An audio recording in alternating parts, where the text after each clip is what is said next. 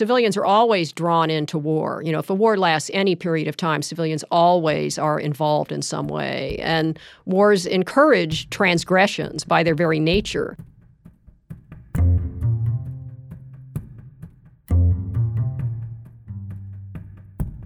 Over the years, while Joan Cashin dug into the history of the Civil War, something surprising caught her attention. I would often come across references to soldiers taking things from civilians.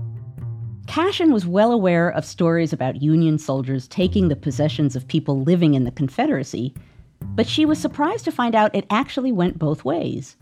Confederate soldiers took things from pro-Confederate people, and Union soldiers from pro-Union people. Pretty quickly, when the war gets underway, ideology seems to fade into the background, and soldiers and civilians are engaged in this intense struggle over what they need to survive. Cashin explores this struggle in her new book, War Stuff. It looks at wartime clashes between armies and civilians over things, material resources like livestock and lumber. Ed recently talked with Cashin about what this looked like in practice and the toll it took on civilians living in the South.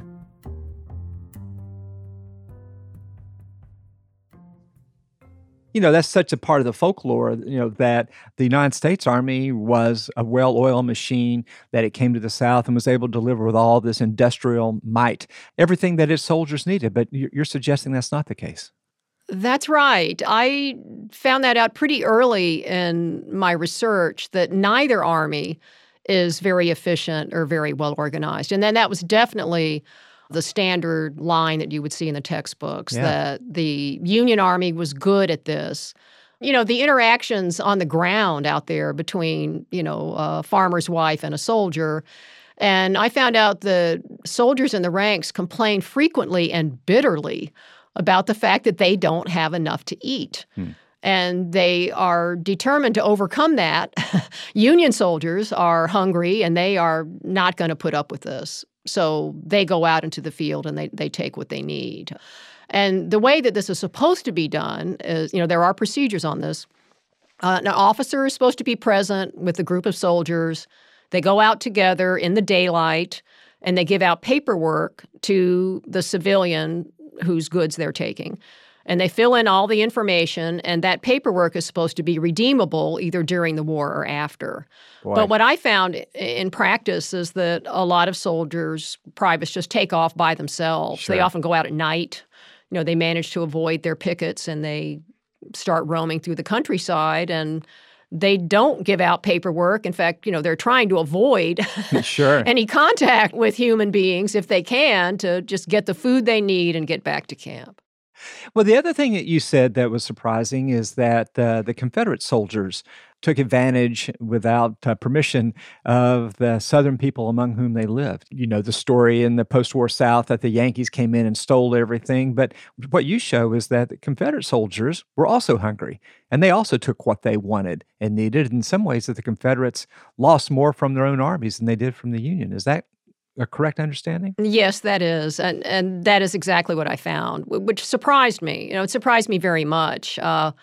I thought that Confederate soldiers would at least try to avoid harming pro-Confederate white people. And in the beginning of the war, some of them do that. But as the war unfolds and their physical needs become more and more important, they don't think about that anymore. Yeah. So it's the families on the home front, the women in particular, who bear the brunt of a lot of this in your story. We sometimes forget, if you see reenactments, it just looks like a bunch of guys running across, a park. But this is unfolding in people's backyards and in their very homes, So how do you integrate that story of women's experience in the war with the story of the Civil War that we think we know? Well, the gender dynamics are very important because almost all soldiers are men, and most of the civilians that they're dealing with are women. And there are often these very intense exchanges where women will say to these soldiers, my children have to eat. And the response comes back from the soldier, well, if we don't get food, we're going to starve.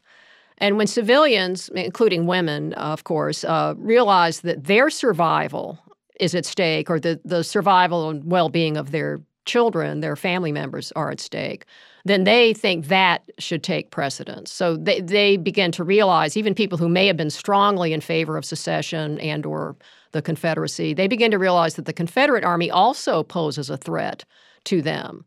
So what happens is the behavior converges so that men from both armies will take what they say they need from civilians, and civilians begin to fear and distrust soldiers from both armies. And they start hiding things. They hide their food.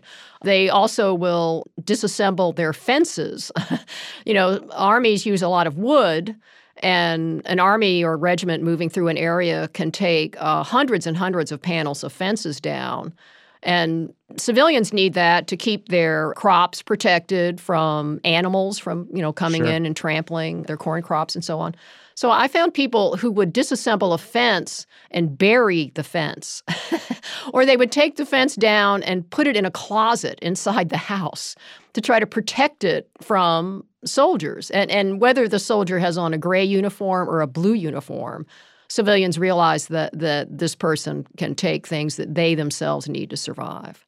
If you were to make a museum that's not like the usual Civil War museums, with spurs and swords and things, what would your museum of the material culture of the South look like? Oh, that's a good question. I would put a lot of household objects in it. A piano, for example. A piano is a luxury object in the mid-19th century. Only affluent people have pianos.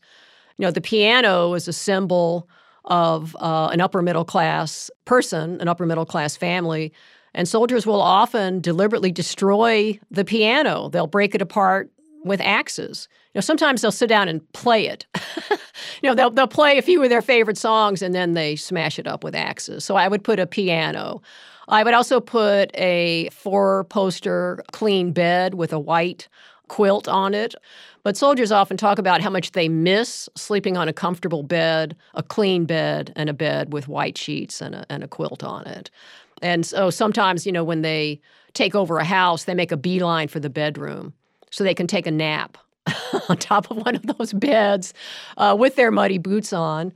And if we could have some plates, some cups, some silverware, that would be useful. I found that soldiers in both armies will take those things. They'll make a kitchen raid, and they not only will take food that's in the kitchen, they will also take all of the forks and spoons and knives. And civilians will say, don't do that. That's ours. You can't do that. And they take them anyway. Do you see this as the beginning of a new way of thinking about the Civil War and maybe American history more broadly? Oh, I hope so. I'm hoping that scholars will take material culture more seriously. And I mean historians, of course, because anthropologists and archaeologists have been working on this for over 100 years. But I think we need to recognize that the material world matters a lot to the people we are writing about. They care about material objects, whether it's a piano, whether it's a house. And these objects are not only important to them because of the physical reality, they live in a material world, but also because of what they symbolize. That's how it is you see soldiers breaking up pianos with axes. So if it matters a lot to them, then I think we as historians need to take this more seriously. And fortunately, the museums are filled with these objects. There are literally millions of them in museums all over the country. And there are many objects that are still in private hands. The state of Tennessee did a very interesting project a while back in which they asked the citizens of Tennessee to bring in their Civil War artifacts to be photographed and described by the state archives. And that website is just amazing. The things that people have kept in trunks in the attic or maybe displayed on the mantelpiece. So they're objects that mattered a lot during the war, and many of them have been preserved in the decades since then. What would you say to people who happen to find that their family has some artifact of the war? How do you think it changes their perspective on these things that they may have? Well, first of all, I would ask them to please photograph it and write about it, to preserve it as an artifact. But I think that the material world is something that matters a great deal to human beings in every generation. And that if your family has artifacts from its past, whether it pertains to the Civil War, World War II, Korea, or other events in family history, if one of your ancestors was involved in the civil rights movement, the women's movement, whatever, and there's a material manifestation of that, I think you should treasure that. I think you should preserve it and make sure that other family members know that it's there. And maybe think about sharing it with a museum so lots of other people can enjoy. Yeah, absolutely. I mean, for a long time, museums collected objects associated with a tiny number of elites. But that has changed a good deal in the last 30 years. And there are all kinds of objects out there that document the experiences of ordinary citizens, the average person, whether we're talking about peacetime or wartime. And that has value, of course, as part of the American experience.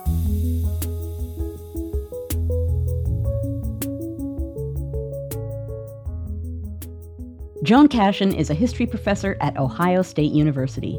Her latest book is War Stuff: The Struggle for Human and Environmental Resources in the American Civil War.